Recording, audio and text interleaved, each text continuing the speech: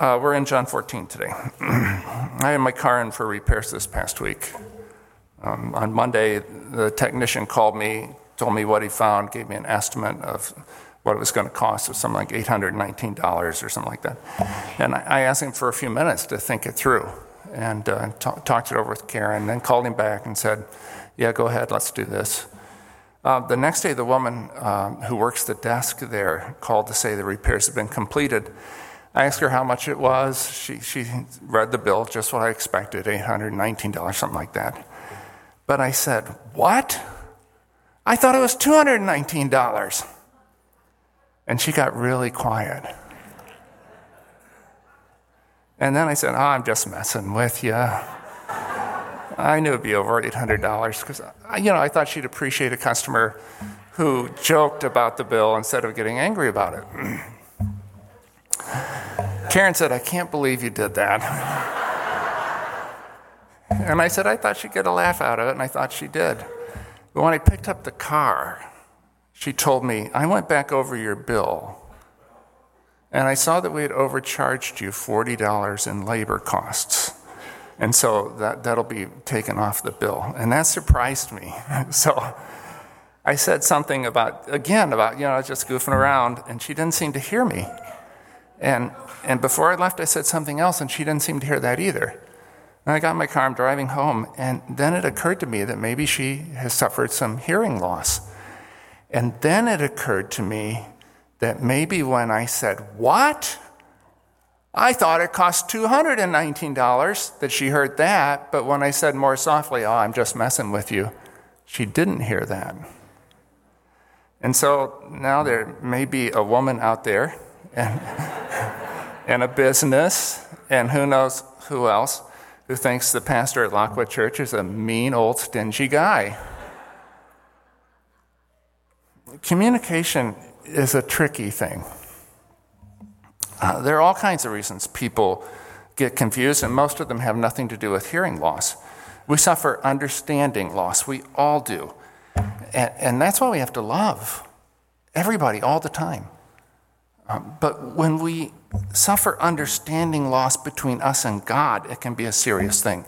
We can hear the words, like the words in a sermon, and understand them in a very different way than they're meant.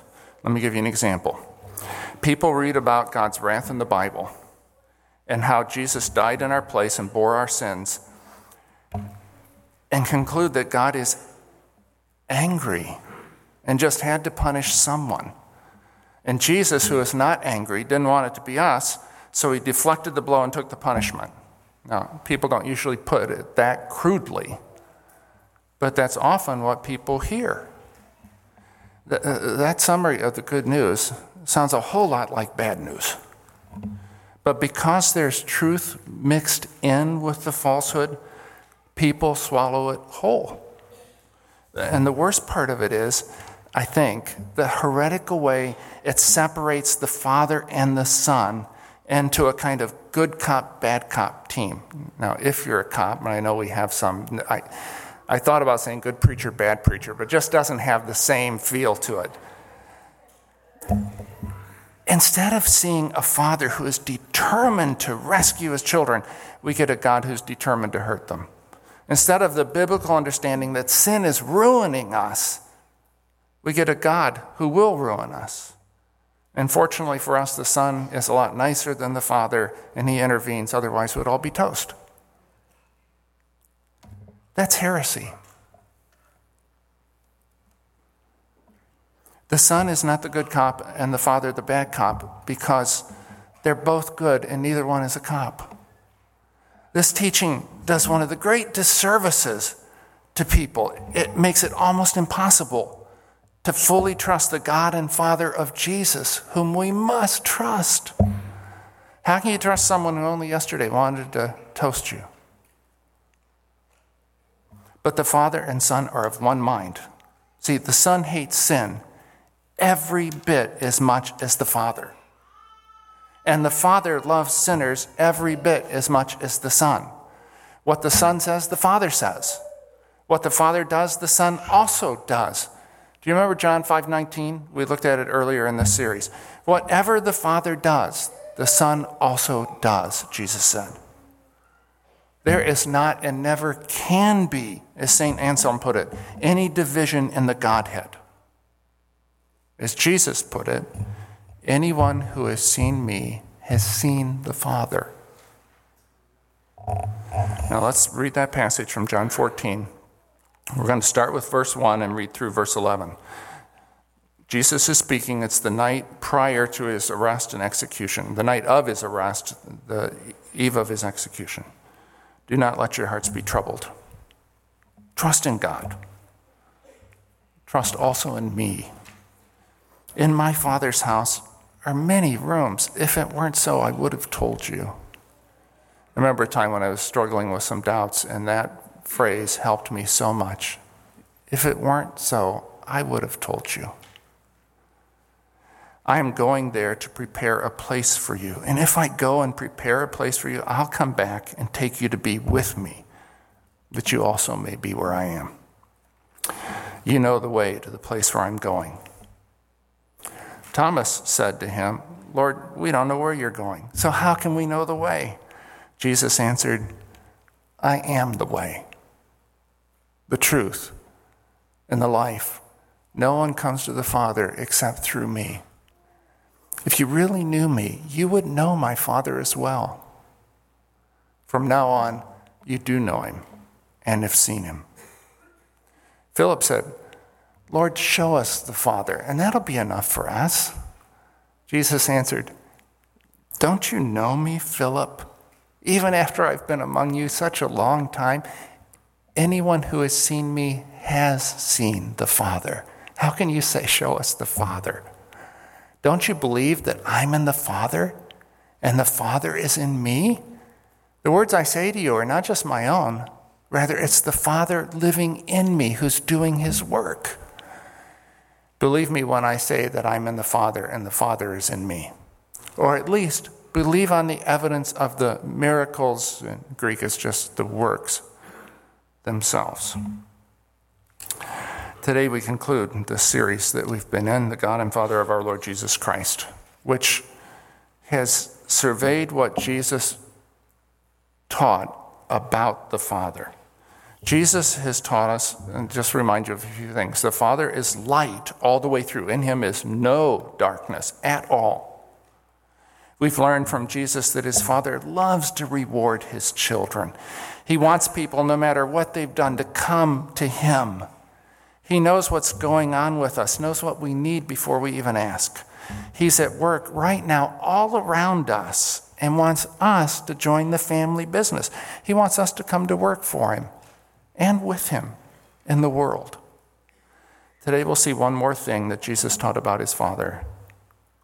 The Father looks just like him. Look at verse 9 again. Anyone who has seen me has seen the Father. The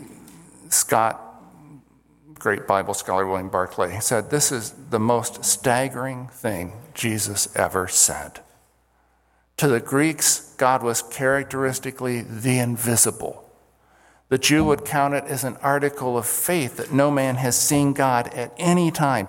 And yet here's Jesus saying, if you know me, you know the unknowable. And if you've seen me, you've seen the invisible. And if you meet me, you have met God. My favorite disciple, Philip the confused, had just said to Jesus, Lord, show us the Father, and it'll be enough for us. Philip was apparently hoping for a pillar of cloud and fire to appear there in the upper room, hoping for what Bible students call a theophany. Rabbi, if you could just bring God Almighty into this room, that would clear up everything. It doesn't have to be for a long time or anything. If the maker of heaven and earth could just materialize here for a few seconds, that'd be enough for us. It was a silly thing to say. But we say silly things too.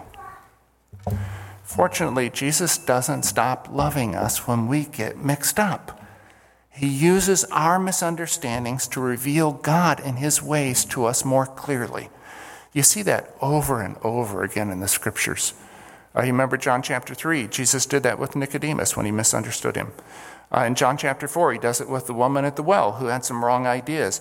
When Mary and Martha got confused, chapter 11, Jesus uses their confusion to show them what they hadn't seen before, and on plenty of other occasions. Chapter 2, elsewhere in chapter 6, elsewhere in chapter 11. We are full of misunderstandings. Jesus doesn't despise us for that, but he will instruct us if we'll listen.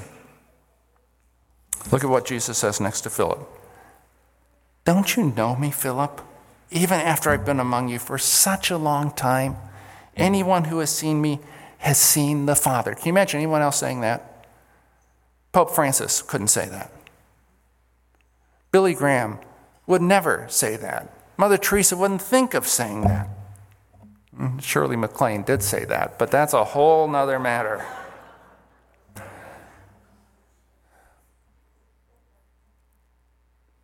These remarkable people and many great saints beside would never say such a thing, but Jesus did. If you've seen me, you have seen the Father, God himself. Now look at verse 10. Don't you believe me that I'm in the Father and the Father's in me? The words I say to you are not just my own. Rather, it's the Father living in me who's doing his work. Now, when Jesus speaks of his work here and in the next two verses, he has more in mind than miracles. That's why I gave you the literal translation instead of the way the NIV puts it. John used a different word routinely for the miracles. His works included miracles, but went beyond that. For example, Jesus' teaching, he says, was one of the Father's works. Verse 10, the works I say to you are not just my own. Rather, it's the Father living in me doing his work. The words reveal the Father. Eating with tax collectors was as much a work as raising Lazarus from the dead, and both revealed what God is like. Blessing children was a revelation of the Father's character. So was healing the blind. When Jesus forgave the men who hammered the nails into his hands and feet, he was being a chip off the eternal block. He was showing us what his Father is like. That's good news. That is great news. At the heart of the universe is a being of unimaginable power, unfathomable wisdom, and approachable glory. And he looks just like Jesus. More than that, in Jesus, the powerful, wise, glorious God has come to us and revealed himself in a way that we can know him. We can know him.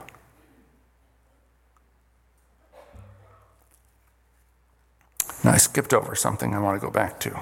It's very important for us to understand. Go back to verse 7, where Jesus says, if you really knew me, you would know my Father as well. From now on, you do know him and have seen him.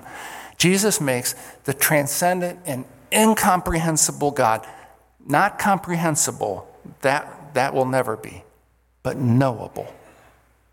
He has, as the Apostle John wrote in the prologue to this book, made the Father known. Plato once said, to find out the Father and maker of all this universe is a hard task. And when we found him, to speak of him to men is impossible. The book of Job, it sounds a similar note when Zophar gets in Job's face. This is in chapter 11.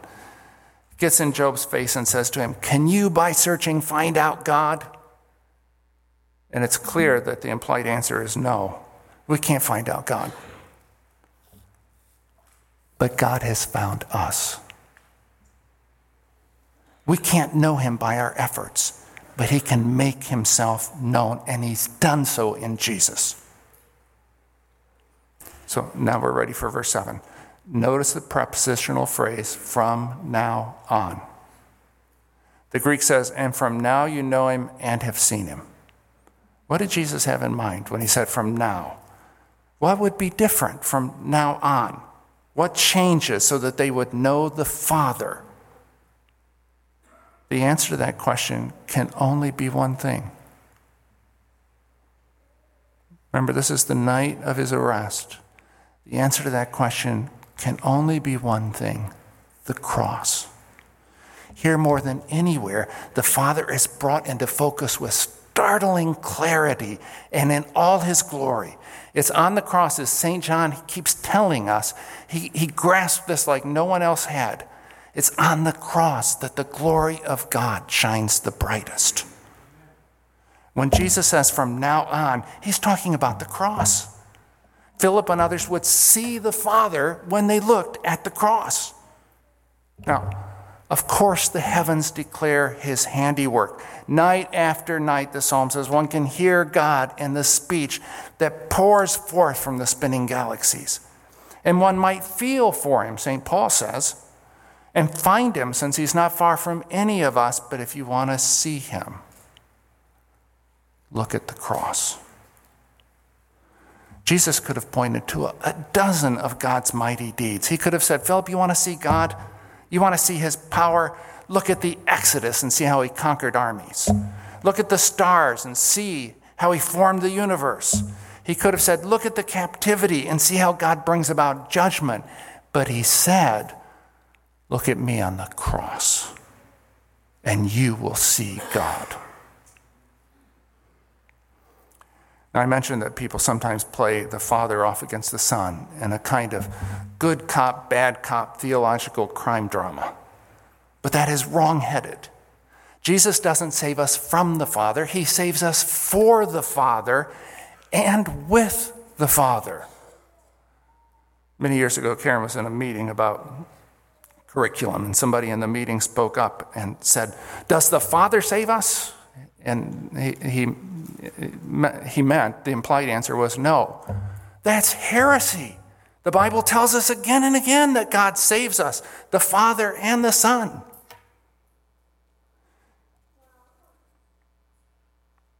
If you want to see what the Father's like, look at Jesus. You want to know what God is like? Look at him. Look at the manger where he who was rich became poor for our sakes.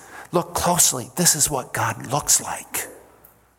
Look at the man who became indignant when children were treated as nobodies, who took them in his arms and blessed them. This is what God the Father looks like.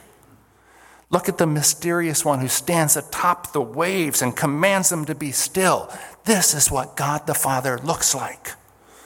Look at the rabbi who welcomes sinners joyfully, enters their lives, shares their food. This is what God the Father looks like. Do you really want to know God, what he is like, who he is? Then look at the all-powerful, all-glorious, transcendent one who empties himself. See him enter our suffering. See him bear our sins. See him descend into the darkness on our behalf. Look closely, because this is what the God and Father of Jesus looks like.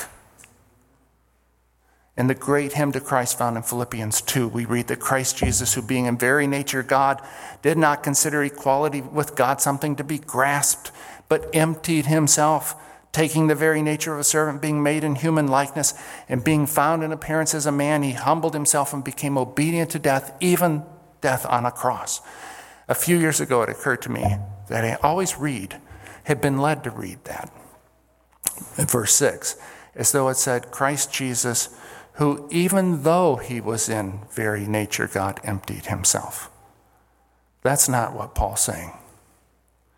The Greek is like this: Christ Jesus, in the form of God existing, did not consider equality with God something to be grasped onto, but emptied himself. See, it's not even though Jesus was in very nature God, he did this.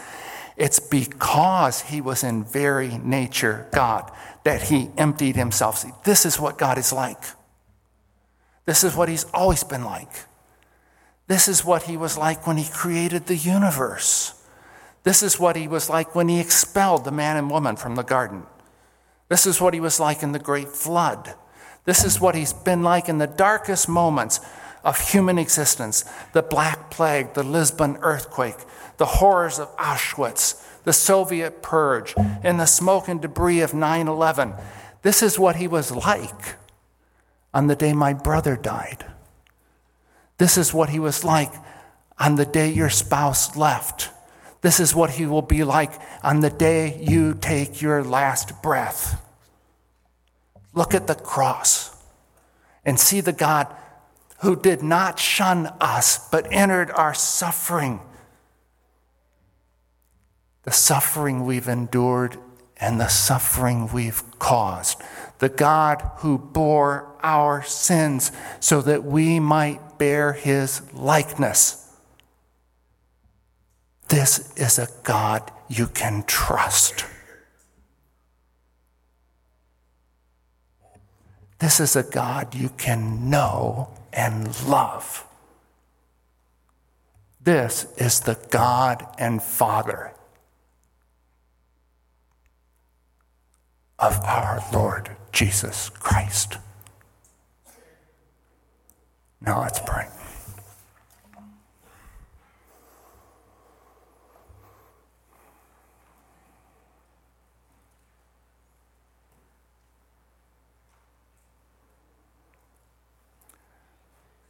Give us the spirit of wisdom and revelation and the knowledge of God, so that we who are blind might see,